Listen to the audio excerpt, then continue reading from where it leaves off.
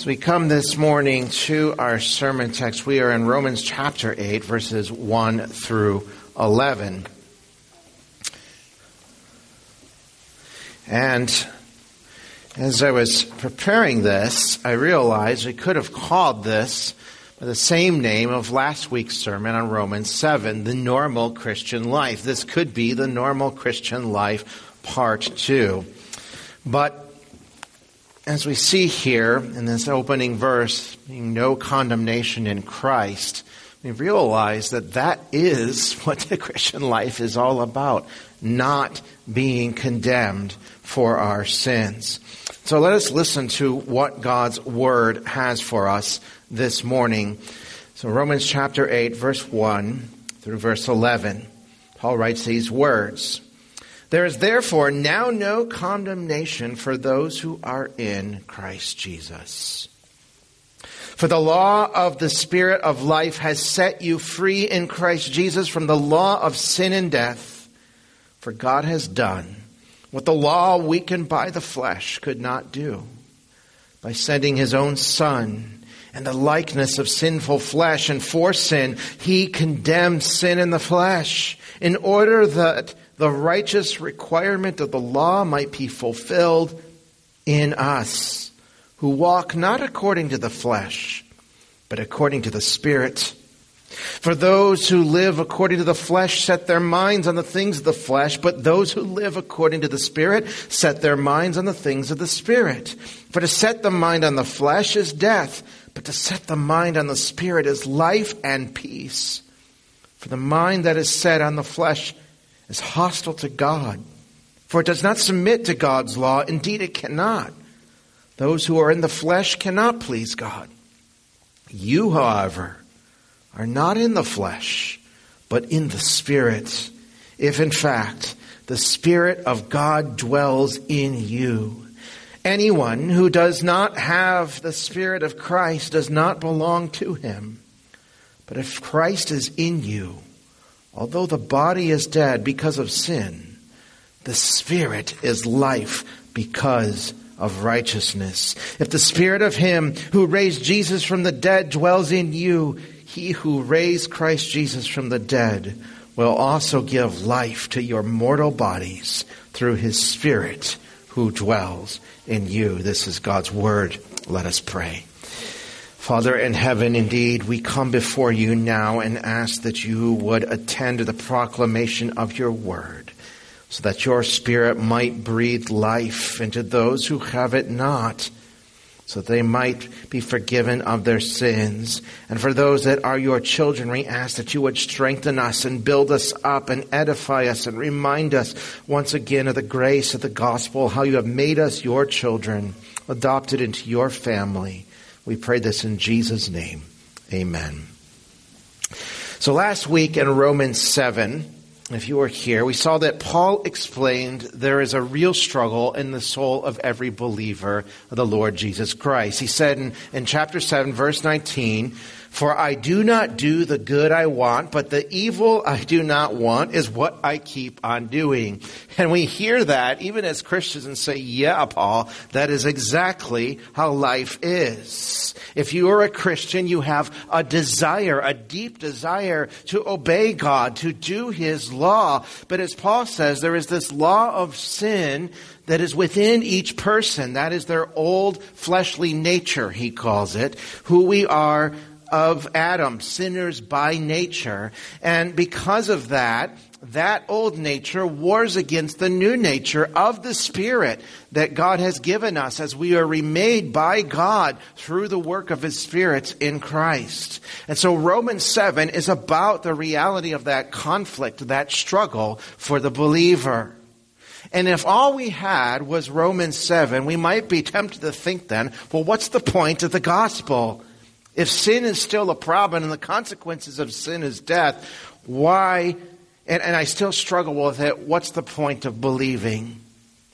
And if life is just one ongoing conflict between my flesh and the Spirit, is there no deliverance then from sin? Well, we ought to answer that question with Paul's favorite response, by no means, because there's Romans 8. See, Romans 7 tells the story of the conflict we experience as Christians because of our sin, waging war against the Spirit. But Romans 8 explains the real victory that already exists for you if you are united to Christ in faith.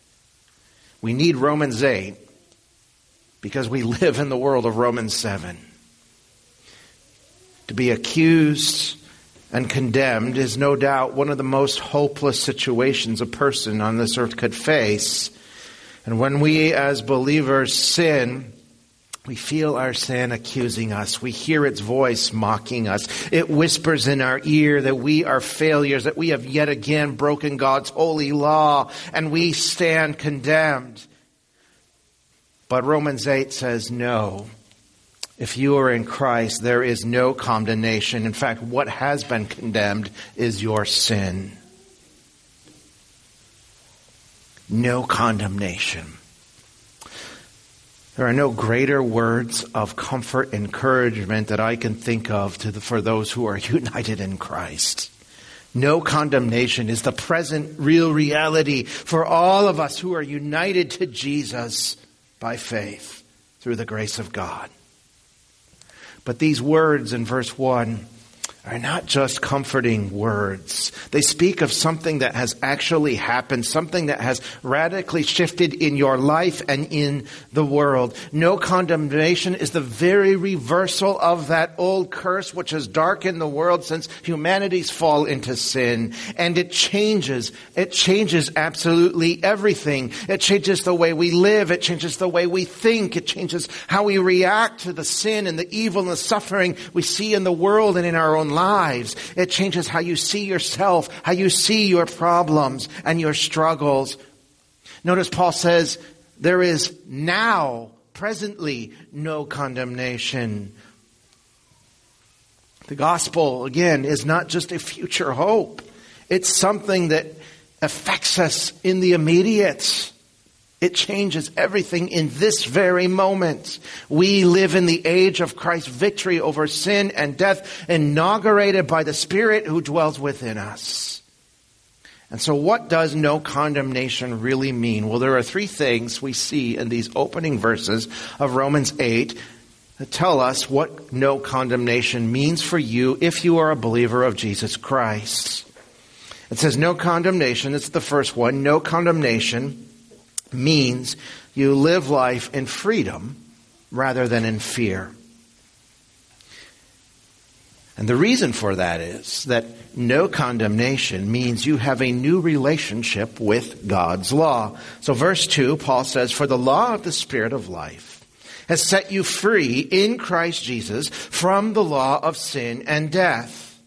Now, it may not be readily apparent, but Paul is not speaking of two different laws here. He's actually speaking of one, the law of God as revealed in Scripture. But he's speaking of two different ways of relating to that law. And the first way is the way of fear.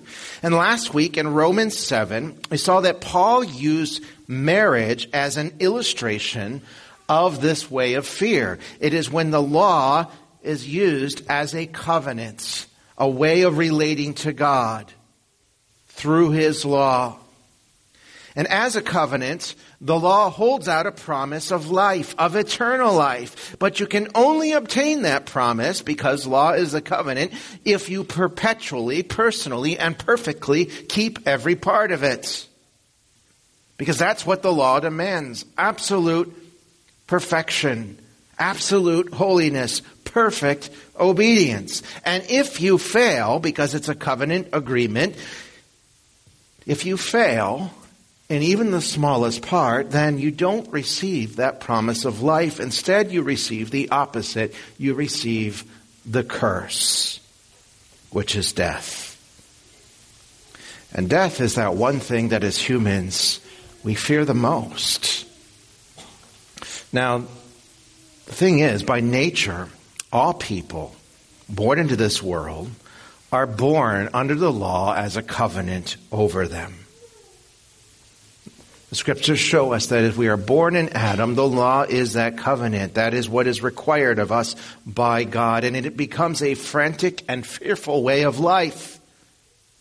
Because no matter what you do, you know it's never good enough. You never measure up to that absolute standard. You see, you cannot master a moral code. It masters you. It rules over you. It condemns you. But Paul says, in Christ, there's no condemnation. And in Christ, then, you have a new way of relating to the law of God. No longer does it become a curse to you, but it becomes life. It becomes the way of freedom. And here's why. Verses 3 and 4. For God has done what the law weakened by the flesh could not do, by sending his own Son in the likeness of the flesh, and for sin, he condemned sin in the flesh in order that the righteous requirement of the law might be fulfilled in us, who walk not according to the flesh, but according to the Spirit. That's the second relationship to the law. It's relating to the law through the grace of God that is ours in Christ Jesus. And this is freedom. It is glorious freedom because the law has already been fulfilled in us through Christ. There is now no longer fear of failing it. Because united to Jesus, it's already been fulfilled. God sent Jesus, the pre-existent Son, in the likeness of sinful flesh, says Paul. That is to say, Jesus came like flesh, but not as sinful flesh. So he's fully human. He had all the traits that make him a human, but with one major distinction, he was without sin. He was perfectly holy. And because of that, Jesus could fulfill those righteous requirements of the law in our behalf, in our stead. He could do what the law couldn't do because of our flesh. That is to say, our sin. He could perfectly and perpetually and personally fulfill it for all believers. And he did this in two ways. First, through his active obedience. That means he actually kept every commandment of God as recorded in his word. He did it perfectly. He kept the law as a covenant for us in our stead. Secondly, Jesus fulfilled the law passively. We call that the passive obedience of Jesus. And that means that he suffered the penalty of our law breaking. What we deserved, our condemnation that should have been ours, he suffered that. He was condemned in our place. But through that, Paul says, Jesus condemned sin in the flesh. He condemned the very thing that condemns us, our sin that separates us from God. And because of that, now in Christ, if you are united to him through faith alone, you are free from relating to the law of God in a way that condemns you to death. Instead, you now relate to it, as Paul says here, as the law of the Spirit of life. It is the very Spirit of God who frees us to follow God's law without fear of condemnation. And so, the one thing that causes us so much anxiety and fear in life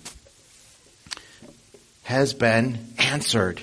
You see, we like to think, or what we want to be successful in everything we do. And actually that causes a lot of fear and anxiety, doesn't it? We want to be perfectly successful, and that fear has a way of controlling us. Fear that we might fail, fear that we can't do that. It throws our hearts into doubt, into worry and discouragement, to the point that you can't even enjoy this life that God gives you in this world.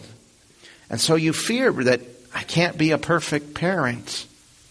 My kids may go astray. You can't be perfect in your job, and so you fear that you might be terminated. You might not earn what you need to live. You fear that you can't be a perfect student, and what might happen if you fail in assignments. You feel that you cannot be a perfect husband or wife or child or parent, and what that might happen to your relationship. Because you think that you have to be perfectly successful. Now think about our relationship to God. if we have to be perfectly successful in order to know God, the God of heaven, the God who's created all things, what kind of fear does that bring? It ought to bring great fear, because to trespass the law of a holy God is certain eternal death. The law is so good and so perfect and so holy that we know that we will fail. It will bring condemnation.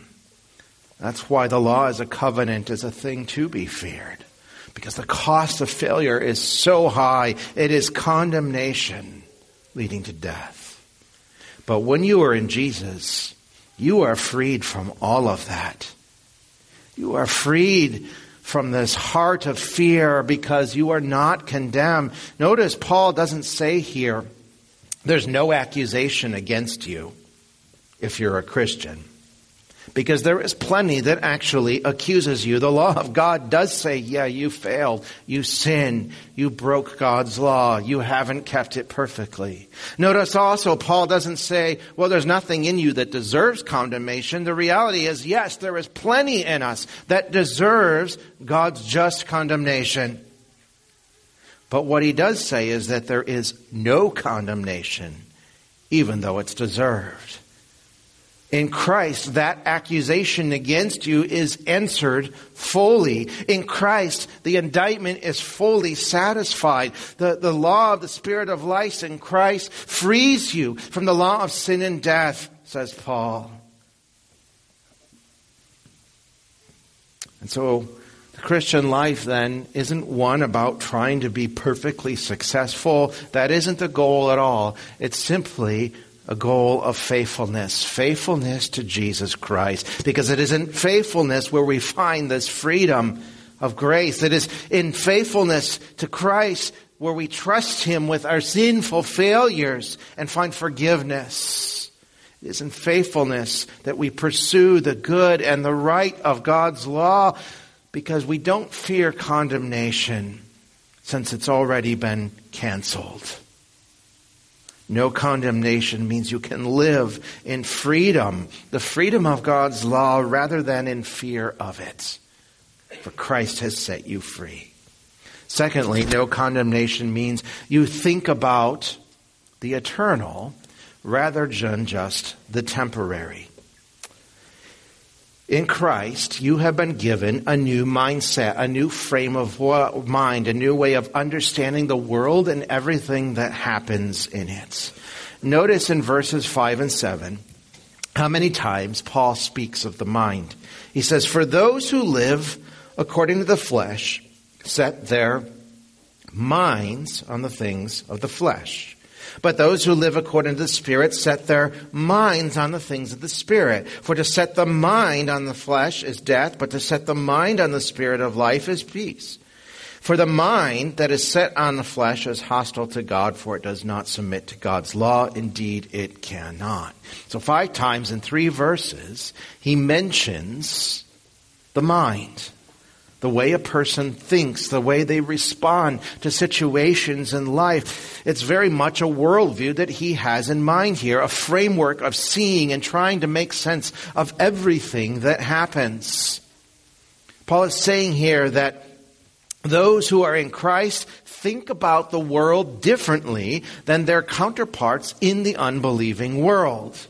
Those who live according to the flesh are setting their minds on the things of the flesh. And those who live in the Spirit, he says, set their minds on the things of the Spirit. One side, the side of the Spirit, sees the big eternal picture of God at work in this world from the beginning of time to the present and on into the future. It knows that God has a plan and a purpose. He is redeeming. He is restoring all things to Himself. But the mind of the flesh only sees things in the temporal plane. And it's a very limited way of seeing the world. As a Christian, we see the world through the unlimited power of God. Because a limited view of the world is such a hopeless one. I mean, ultimately, it does remove God from what is happening in the world. And when you do that, you are left simply with yourself to solve a problem that is too big for you to solve as a creature. You can't do it. You can't fix all the evil and sin and suffering in the world. In fact, humanity's been trying to do that themselves from the beginning of time, and we've only succeeded to make things worse. Because the end of this mind of flesh, as Paul says, is death. What we view, or when we view the world only through these eyes, these natural eyes of the flesh, the world becomes very us-focused. It becomes very selfish. And that affects everything we do, the decisions we make, the way we try to sort out problems, the very way we live our life, our careers, our relationship, our marriages, our politics, our sense of who we are, why we exist, what our purpose is in this world. All of that is affected by the mind that we have. And so with a mind of flesh, with a selfish mind, a mind focused on myself, it's going to become a hostile one that is hostile towards God, which in turn will be reflected in hostility towards fellow man.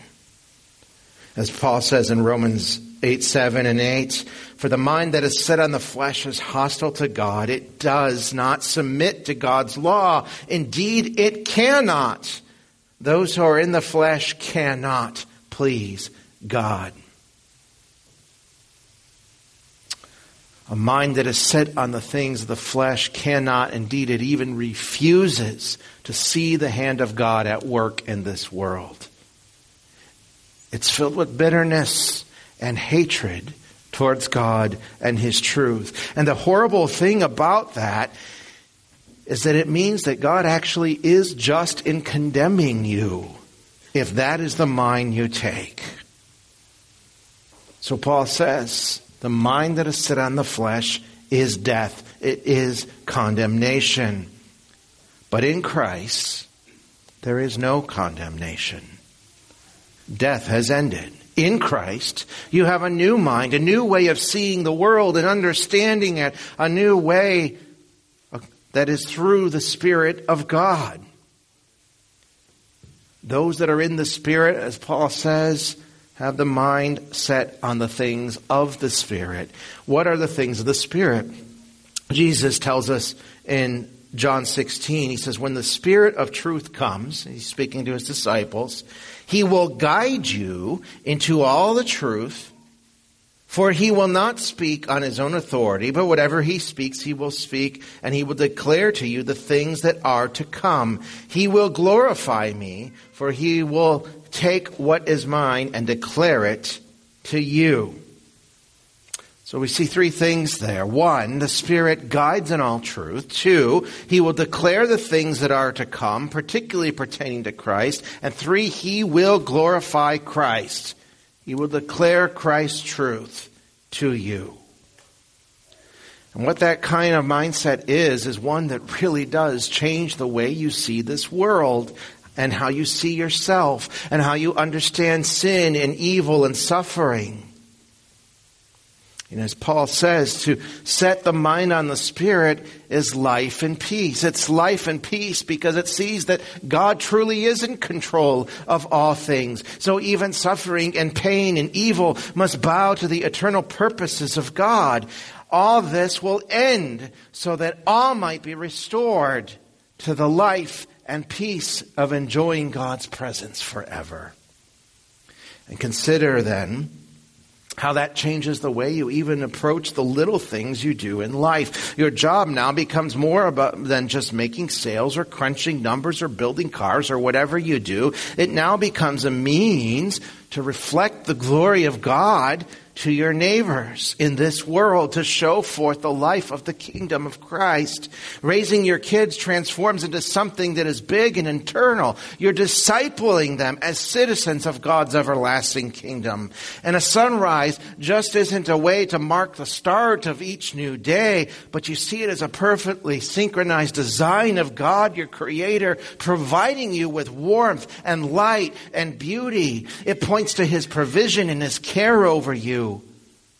Seeing things through the Spirit of God opens up the world to what God wants it to be. A reflection of His grace, of His might, of His power, of all that He is. And the mind that is set on the Spirit, on the things of the Spirit, knows that even these little things are not just little things, but carefully placed notes in the symphony of God's great design. That kind of mind is one that isn't lonely. It isn't filled with self. It isn't selfish, but exists in a community created to know and enjoy God forever, His people, His church.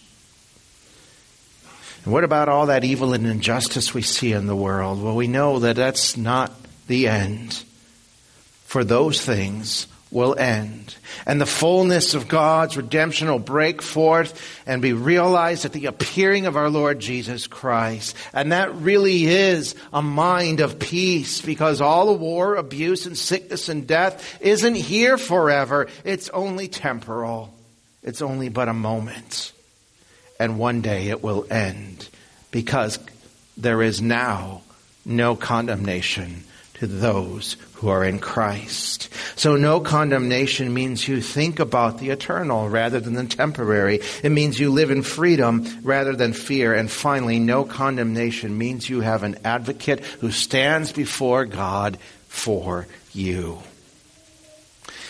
It's one thing to see and to hear the good news that in Christ there is now no condemnation, but it is another thing to be absolutely assured of it. And that is a real struggle for us as Christians, because we are so tempted to doubt that we actually are part of God's redeemed, especially when we look into our own hearts, just as Paul did in Romans 7. And he said, "O wretched man that I am, who will save me from this body of sin?" But we need to notice how Paul talks about flesh here in Romans 8, and think back to how he talked about it in Romans 7. Because back in Romans 7, when we saw last week, Paul said, "I am of the flesh." But here in Romans 8, particularly verse 9, notice what he says. He says, "You are not in the flesh, but in the Spirit, if in fact the Spirit of God dwells in you. Anyone who does not have the Spirit of Christ does not belong to Him." You see, the difference is that preposition. Everybody is of the flesh. That's because you are descended from Adam. You are a human. And since Adam sold all humanity under sin, you still sin. You still break God's law. We are all of the flesh. We are all human. But Paul says here to believers, those who are united to Christ by faith, he says, you are not in the flesh. You are not in Adam. You are in the Spirit. There is no condemnation to you because you don't belong to the condemned kingdom of Adam. You belong to the kingdom of Christ. That is where you are, where you dwell. And the way that you know that you belong to Christ's kingdom is not just because God says it in His Word, but because He places His very Spirit within you. Paul says that the Spirit of God dwells, like a house dwells in you. Think about that. The God who formed the worlds with just His Word dwells in you. The Holy Spirit of God that dwelt in the temple in great glory in the holiest of holies. And only the high priest could see and enter that place but once a year. That Holy Spirit of God dwells within you if you are a believer. That Holy Spirit of God, as we see in a moment here, raised Christ from the dead. That Spirit dwells within you. See, it's one thing to belong to a new kingdom, to be part of it, but it's entirely another if the king of that kingdom takes up residence in your heart and makes it his throne. That's what the Holy Spirit does.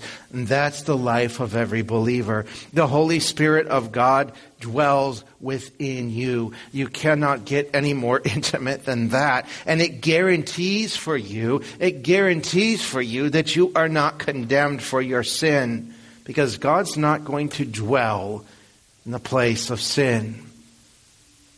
You've not been condemned. It's been removed. So Paul writes in verses 10 and 11, if Christ is in you, although the body is dead because of sin, the Spirit is life because of righteousness. If the Spirit of Him who raised Jesus from the dead dwells in you, He who raised Christ Jesus from the dead will also give life to your mortal bodies through His Spirit who dwells in you. So yes, the body is dead because of sin. That's the of Adam part of us. But although the body is dead and it does die because of sin, the Spirit dwells within us is life. The Spirit produces the righteousness that we need so that we are not condemned for our sin. Oh, we will still die because of our sin, but we have real hope of resurrection, for that very same Spirit that raised Jesus from the dead will give life to your mortal body, says Paul. That's no condemnation. Remember, there's a connection between condemnation and death. Death is the penalty for sin. That's the condemnation. You are condemned to die. But when the Spirit dwells with you, you are guaranteed to raise to new life. Now, sometimes, even as Christians, we certainly can feel dead. We can feel condemned. We can look at our lives as believers and focus on that of Adam part of us and get very discouraged. And when you do that, you start counting all your sins, don't you? Each sin is like a new piece of evidence in the case against you, and you see it there saying condemned, condemned, sinner, condemned. And you hear that echo, and it sounds like there's no tomorrow for you. There's only death, because that's what it means to be condemned. You've transgressed heaven's high law. And you feel so lost and so forsaken. But then, from the other side of the courtroom, rises up an advocate, the Holy Spirit of God. And He points you and directs your gaze to the cross of Jesus Christ. And there you see all those sins that you've been counted, every single indictment against you, every accusation placed into those bleeding hands of the Savior. And they are washed away. And the judge, seeing that the penalty has been paid, doesn't say to you, yes, you're condemned, in agreement with the evidence. But he says, you are justified, you are right in my sight because of what the Savior has done.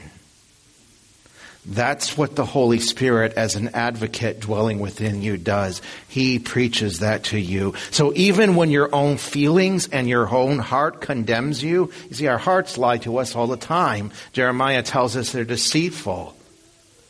Even when your heart tells you that, if you are in Christ, it doesn't matter what your heart says. It matters what the Spirit of God says. And what He says is that you are not condemned if you are in Christ.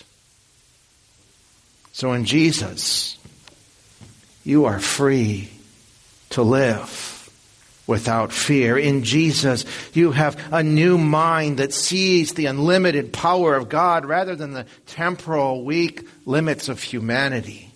In Jesus, you have an advocate that declares to you that the judge of all the earth has forgiven you, because now there is no condemnation to those who are in Christ. Let us pray. Father in heaven, we thank you for your word and for the goodness of the gospel and how we need to hear it often and be reminded that in Jesus we are not condemned. You have made all things new, from our mind to our way we understand and relate to your law. Oh God, you have given us a new life. And so we praise you for this and ask that your Spirit would continue to strengthen us and remind us through your word who we are, so that we might truly glorify you before the world that is in so desperate need of knowing this new life. We ask this in Jesus' name. Amen.